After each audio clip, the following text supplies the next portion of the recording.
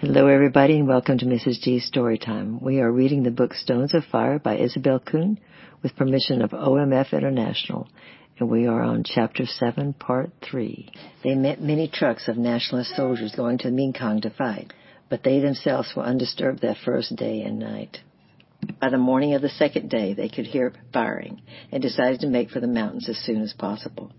Just above the spot where Mary had seen Mama's group far below on the Burma Road, the firing became so loud that the little group huddled together like a flock of sheep. A noise in the bushes below them made them crouch lower. Then the bushes parted, and a scared face of a nationalist soldier appeared. He looked so frightened to see them that they grew courageous. And Junia, who could speak Chinese, said, "What's going on?" "We're fighting the Reds," answered the soldier, drawing himself up to the trail. "But I'm clearing for home. Don't you report me if you see the rest of my gang." "We won't, but who's winning?" asked Junia curiously. "Don't really know, but I think we are. The battle is hottest at Waya. Where are you fellows going?" "We're from the Salween," said Junia, "and we came by here to pick up one of our numbers who is to wait for us, but we don't see him." "Oh, he won't be here," said the soldier. "He will have gone. The battle's been raging since last night, and you will walk right into it if you go your usual road. I know because my home is near here. Go to that village and ask for a guide to take you up over the top of this mountain through the woods. That is your best plan." And he disappeared. The Lesu grouped close together and asked Junia to interpret what the man had been saying, and the shooting began to get thunderous and much closer, so Junia took command. "Everyone to the top of this mountain. We must hide in the woods there." And with that they ran. Mary could run too, as fleet and sure-footed as a mountain goat, especially as she had no load to carry, and the brethren had seen to that. By late afternoon they had reached the top, found a place deep in the woods where they would be hidden from view, and attempted to build a fire large enough to cook some rice, yet small enough not to be noticed. They could hear the sounds of distant firing, so knew that the battle was still in progress. There they spent that November night, and long before daylight were up, cooking breakfast so that they might be on the road by the first streaks of day. A man promised to guide them over the top and onto the road from where their path would be familiar, and this he did, and when they descended into the ravine where the river flows, their hearts were elated. Feeling now that they were safe and the battle behind them, they had not gone far when someone discerned another Lesu on ahead of him all by himself. A second look, and they recognized it was Solomon.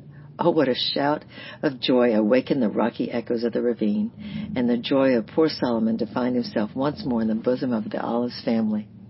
That is such a comfortable feeling, to be surrounded by well-known faces and voices and manners. Their tongues wagged as they compared notes. Solomon waited, he told them, as under agreement, until he heard the sound of firing, and people running by warned him of the approaching battle. Then, taking to his heels, he followed those fugitives as they led him past the meeting of the streams town and other usual stopping places, which were in the line of fire. They had pointed out the general direction, and he had gradually found the road. As they walked and talked, rounding a curve in the road brought them without warning upon 3 soldiers sitting by the roadside resting. Up went 3 guns. "What people?" "Poor Lesu who carried loads," faltered Junia in his strong accent in tribal Chinese. "We're going home." "Oh, then we'll walk with you, for we're going towards there too." And the 3 lowered their guns, and getting up for the road journey once more. "They're renegades," whispered Junia in Lesu to his frightened groups, who huddled close to him. "I know their clothes and the caps. That bunch that robbed the Lairds last May wore those."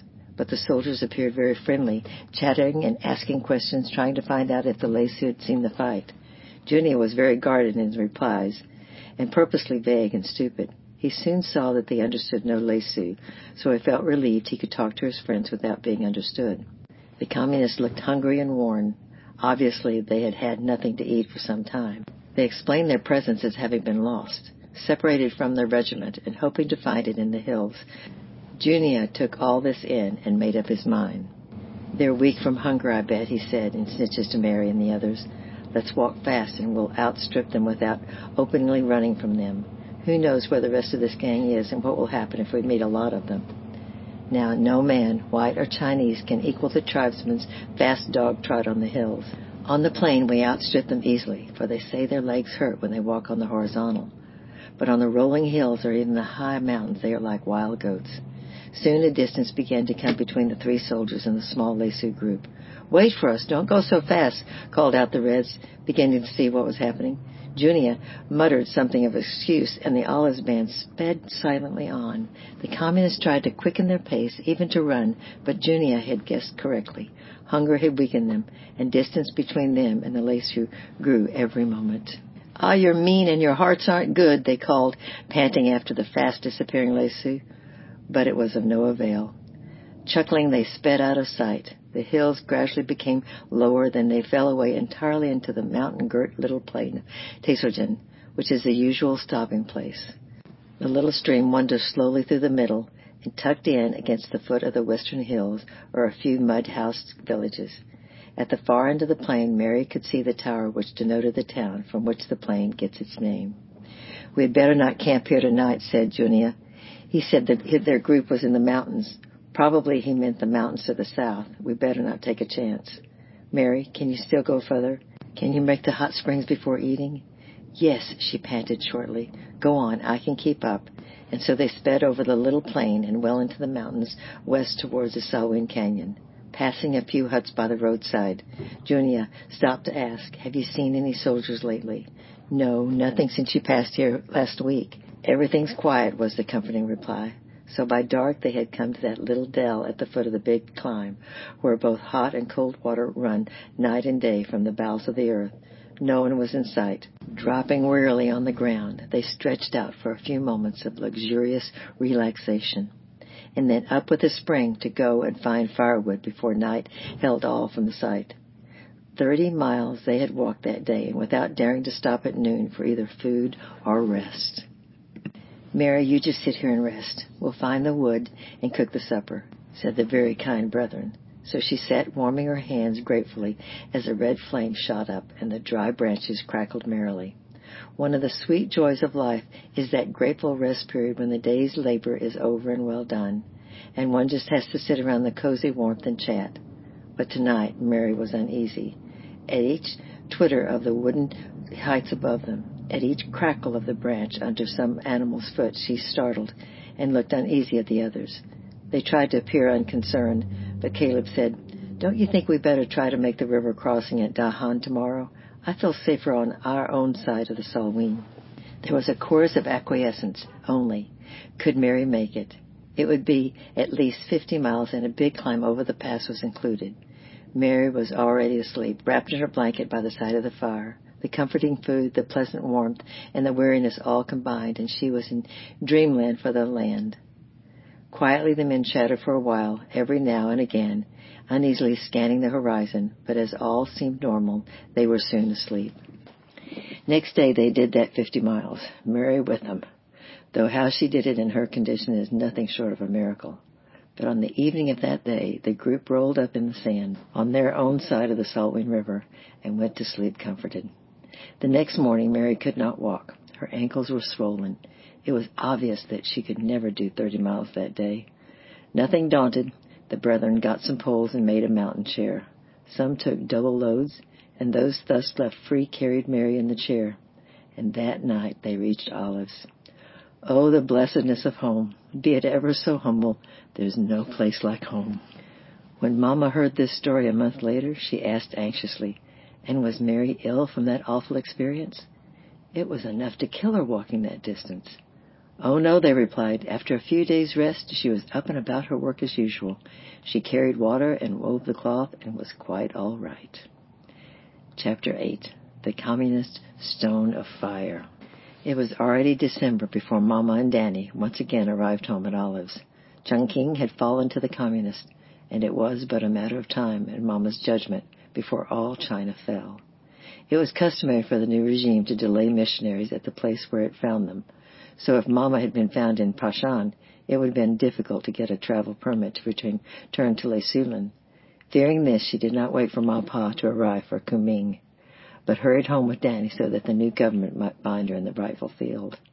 Ma Pa had already left Kunming, bringing the newly printed books with him, but how he would get across the Mekong now that the bridge was destroyed was a problem. He was bringing Ava Tassing with him, a graduate now from the Tali Hospital. She had chosen to come back to do medical work among the Lei Sioux, rather than accept any lucrative positions open to Chinese graduate nurses. To her dismay, Mama found Mary in bed. "Mama," Mary whispered, "I cannot retain any food. This is the worst trouble." "Well," said Mama, "rest is the best thing.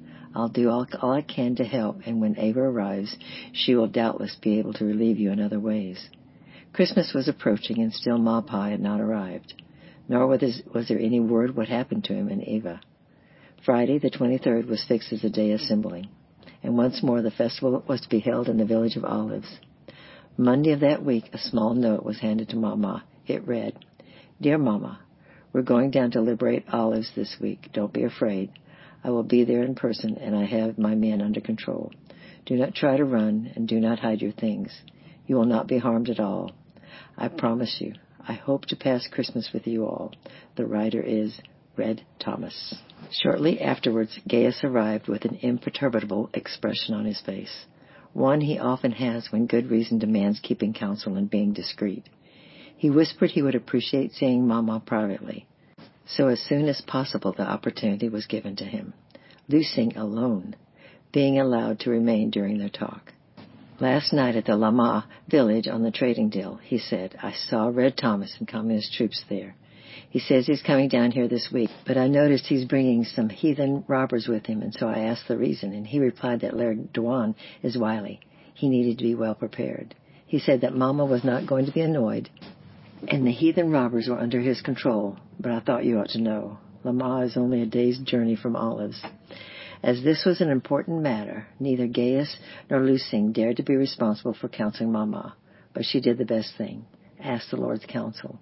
And after time on her knees with the open word of God, she felt definitely that he had given her Malachi 3:17 and 18. "My treasured possession, I will spare them, just as in compassion a man spares his son who serves him. And you will again see the distinction between the righteous and the wicked, between those who serve God and those who do not." "He led us to return here," Mama said simply to her anxious friends, "and I feel his word to me is that we will be kept. Except for hiding a few medicines and kerosene, I will do just as Thomas said, make no preparation but prayer." Evening brought Brother Three, who had come to help prepare for the Christmas festival. He was disappointed that Ma Pa had not arrived, but quite agreed with Mama in her stand, and so they awaited developments. On Wednesday afternoon, Lucing walked into Mama's shanty with his face grim. "They've arrived. At least 5 communists are down at Hannah's house, the vanguard, they say, and the village is to prepare food for 180 men tonight." "What are you going to do?" asked Mama. "Don't know. The head man has escaped. Guess he's afraid because of those guns he took by force from northern Lei Sioux last autumn. The rest of us have no guns. Here's another note for you from Red Thomas. Nathaniel brought it just now. We'll be lucky if food is all we lose," he muttered half to himself, and went out by the door. This note was like the first one. It was very affectionate and humble, and assured Mama that she would have nothing to fear. But at dusk, Lucing once more appeared, his face flushed and angry. "Mama, you got to go into my house next door. There's going to be a battle here tonight." Then in a low whisper pointed down the southern trail with an agitated finger. "The Laird's got soldiers hidden in the fold of the mountain on the southern trail into Olives. They have sent word that they're going to get those 5 Reds who came to order food, and that they will kill any one of us who feeds a communist." "What will you do?" whispered Mama in alarm. "The food is already cooked. We men are going to melt out of sight. It's the only thing we can do. It's not convenient to take sides. We're carrying Mary up to Abigail's house. You and Danny go into mine." Lucing's new big 2-story mud house was nearly finished. Its walls were almost a foot thick, so it was bulletproof. Mama's house, having only braided bamboo mats for walls, would not be safe. As a matter of fact, the big mud house, though it looked so fine, was clammy and damp inside, and Mary had to be removed to Lucing Ma's bamboo shanty. But under gunfire, it was not safe, so she was being carried up to the most out-of-the-way shanty. She had been unable to retain food for a month and was very weak in consequence. Mama waved lovingly to her as she passed by, and a wan smile came back. Mama washed Danny in the big clay house, and as dark fell, suddenly 3 gunshots pierced the quiet at the northern end of the dell from which the Reds must enter. Caught in among the mountainous rocks, each shot echoed until it sounded like 20. But after that it was all silent. The whole night passed in peace, and the next morning Lu Xing appeared with a grimace. Somebody must have told. Not a soul on either side here this morning. All is peace. Mary wants to come back home. She feels better now, she says. Thursday passed in peace. Friday morning the communists were in possession, and Red Thomas, with his liberation captain and a couple of soldiers, stayed in Lu Xing Pa's shanty, so that Mary had to be moved again, this time to the old chapel next door.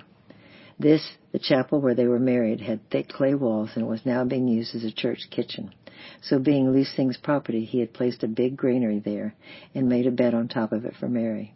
She had had some more hemorrhages and had to lay flat on all the time now. She heard Lu Xing say to Red Thomas, "Friend, I do not think you're safe here. You ought to be careful." And Thomas replied, "Oh, I have been posted in the hills around. We're watching." But at noon, gunshots in the mountain above were heard. Other shots answered them. The shooting increased, came nearer. Then the voice of Yahweh Pa boomed down the mountain slope. "Every villager to his house. Anyone on the road is at peril for his life." And this was followed by ping, ping, ping of a machine gun. Lu Xing Ma, who was cooking in the old chapel now that her old shanty had been taken over by communists, said to her husband, "What's that?" But before anyone could answer, the door flung open and in rushed Red Thomas. He walked up to Lu Xing Ma and signaled for her turban. "And your coat, Lu Xing Pa," he whispered. Then hastily putting him on, he hurled his communist clothing into a bag and threw it into the corner, saying, "Look after this for me." He disappeared out the door. At the same time, shots came fast and furious now from the upper trails going northward. Lu Xing Pa stepped to the door, took one look, and said, "We're surrounded." "My pig is outside. Do you think—" But Lu Xing Ma did not have time to finish, for the door once more was dashed open and Lu Xing appeared. Going up to Mary, he said, "Everything all right? Can I do anything for you?" "Well, they have ambushed the communists, and I'm sure they will beat them. I'm helping Mama and Danny into our house to be safe. I could see from the porch some fellows trying to climb the eastern precipice. We're peppered by guns. I don't think they make that climb. Do you see where Thomas went? He had on white trousers. Someone like that was racing across the fields trying to make the northern pass. The bullets were hitting the earth all around him, but I think he got away." "What did he have on his head?" asked Lu Xing Ma indignantly. "Yes, that's the only thing. He had a turban and blue coat on, and Thomas, of course, was wearing a soldier's coat and cap." "Oh," drawled Lu Xing Pa, reaching for the bag thrown in the corner, pulling out Thomas's cap and coat. "He was he? What do you suppose this is?" And then, as Lu Xing excitingly recognized the clothing, the whole story was told. "Huh," grunted Lu Xing. "We must not harbor his things here, for our place will be searched. He's an old friend, and I could not refuse to take him in. Well, I will bury these in the mountainside. I daren't have them around." For 4 hours the fighting raged, and at the end of that time the dell was quiet. 4 communists lay dead, and 3 were captured. The rest had melted away. The laird's men came down off the trails and hunted through the village. It was Yahweh Pa, all right. He had not escaped to Burma, as some thought, but had merely gone to the laird and Captain Tenzing. Other feudal lords were joining them, but conveniently had not arrived until they saw that Dewan was going to win. Again the door of Mary's refuge was dashed open, and Bonergie's heathen brother, followed by the laird's soldiers, came in and stood in front of Mary in the granary. "They're harboring Red Thomas. I know they are. He's hiding under Mary at this very moment," he accused excitingly. The laird's men knew Lu Xing and hesitated, but Lu Xing himself pushed into the fast-filling room. "My wife is sick, and I won't have her scared, but neither will I put up with these lies. Give me time to get Mary down into our shanty, and, Father, you get the crowbar and open the granary. It is nailed because it's nearly filled with grain." "Oh, don't bother," said one of the soldiers, ashamed, as Mary was wearily trying to climb down from the high cupboard. "No, I insist that you prove this accusation false," demanded Lu Xing, also excited. So after the poor girl had been carried to the lower house, the granary was forced open to reveal just unhulled rice. But it had the effect Lu Xing wished. The soldiers melted out the door shamefaced with apologies, and no one saw the bag still huddled in the corner. When dark fell on the mountain dell, a runner came in from the south. He brought an important piece of news, a government document, notifying the feudal lords that the governor of Yunnan Province had submitted to the communists, and that now the whole province was under the new regime, and calling on them to submit also. If only that runner hadn't come at noon. The blood of communists was not yet dry on the ground, and here was news that all China had now fallen to them. Feudal lords in the remote little valley, how could they possibly hope to hold it against the whole of China? The lairds had made their beds in Lu Xing's house, of course. They always took over the best place in the village. Brother Three, who had not yet his own cabin, at Lu Xing's invitation was occupying the upper room under which the lairds were to sleep. Until midnight they heard them discussing their problem. How could they gain face with the new regime after the battle of that afternoon? Before dawn they had their resolution. They picked on the weak place in Red Thomas's plan. The heathen robbers he had brought with him. They weren't communists we fought, they decided to publish. They were well-known robbers. We were protecting the people. So when Saturday morning arrived and Mama arose to meet the new day, Brother Three told her at the breakfast table the astounding news that Grandpa now was also red. I can't keep my face straight when I think of it, he said. They calmly announced to me just now that they are communists too, since last night. Well, what has been worrying me, said Mama anxiously, are those 3 boys they have captured, and some say they're going to kill them. Why, they're new believers who are coming to spend Christmas with us. Yesterday was assembling day, you remember. Do you think those boys were communists? They met Thomas and accepted his badge. That is what makes it impossible for me to do anything. Yes, they did know all that the badge implied, Mama argued anxiously. Thomas is a Christian. He said he was going to come to celebrate Christmas here too. They don't understand this political fight. Well, we certainly must try and do something, said Brother Three, especially for little Boto. He was only 15 years old. Whereupon the 2 missionaries prayed, and light was given them in the darkness. Brother Three went to Laird Dewan, and Mama to another laird, and the gist of their plea was the same. They said quietly that the group ambushed yesterday was most certainly communist, for they had talked personally with Red Thomas, and since the lairds themselves were not submitting to the new regime, it would be part of wisdom to deal leniently with those captured. This took the laird's excuse away, and again they consulted together, coming to the decision to ask for a peace party, and that Brother Three accepted the position of a guarantor that this was not a trick, but was bona fide. He did so gladly, so each of them drew up a paper to this effect and stamped it with their personal seals. Then came the question the missionaries had been hoping for. Who was going to take the letter asking for a truce? Not a soul in the laird's party was willing to go north into the mountains and hunt for the chagrined, angry communist. Why not let Boto take it, the missionary suggested. This was hailed with pleasure as a fine solution, and so Boto was freed and started on his journey. After a few hours of bustle, the lairds withdrew, and the village of Olives was at last in peace. It was Christmas Day. But peace was short-lived. The next day a letter addressed to Mama, but was really meant for the village, arrived, signed by Red Thomas. It was a very angry letter, accusing Olives of treachery and saying that there was no use to refute the charge, as he, Red Thomas, knew all about it, and the names of those who had played false in revenge was sure. With that letter came an oral word that the heathen robbers were to be let loose upon Olives to kill, plunder, loot, anything they liked that could be reckoned as punishment. This time it really appeared that Olives was in danger. The laird and their men had withdrawn. The heathen robbers were noted for their ferocity and ruthlessness, and the most dreaded robbers in the canyon. There was good for looting, for Olives had just harvested splendid crops of rice and cotton. This time, a temporary withdrawal seemed the unwisest course. But that morning, Mama had been struck by a verse on her calendar. It was, "Do not leave your post," Ecclesiastes 10:4. It had come with the impress of the Spirit which accompanies the voice of the Lord. "I do not know why, but I believe God has told me not to run," she said. "Well, I can't run," said Lu Xing. "Mary's in no condition for such. We must stay, whatever happens." After the fighting on Friday, she had 2 hemorrhages and was unconscious. Brother Three said he certainly was not going to run, and so they waited, hour after hour, even for several days, trusting the Lord to undertake, which he did. The man in white trousers who successfully dodged those many bullets was not Thomas at all, but a local cowherd on his way home. Thomas had hidden himself in Lu Xing's haystack by the road to the waterhole.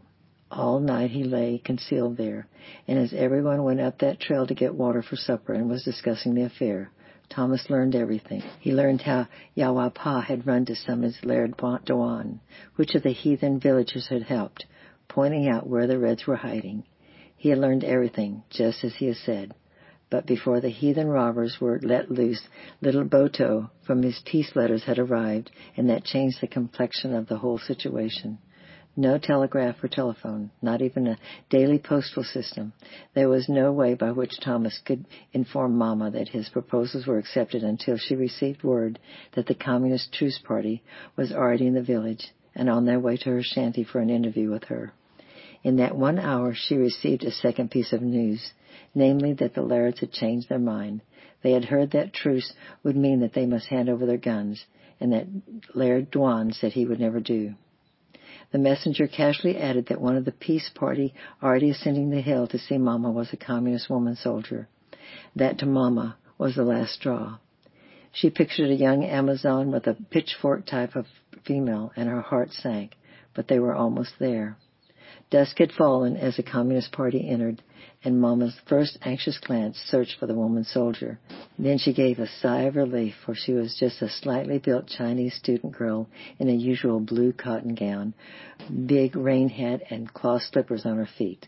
The villagers, heathen as well as Christian, were pouring into the shanty, so Mama slipped towards a seat at the side. Fasten that door open, commanded the deputy officer of the department. The door was obediently tied back by one of his men. The party consisted of 4, the Yo Chang and the young captain who had been ambushed, Red Thomas and the girl soldier. Mama offered tea, and the 3 men took it, and the girl refused. Coming in at last, she had taken a seat at the table next to the door, the seat usually occupied by Mama at breakfast, and Mama made a mental note. She'll catch cold, for when that door is open, that seat is right in the big draft. Well, we'll finish this story up next week. I love you. I'm praying for you, and bye-bye for now.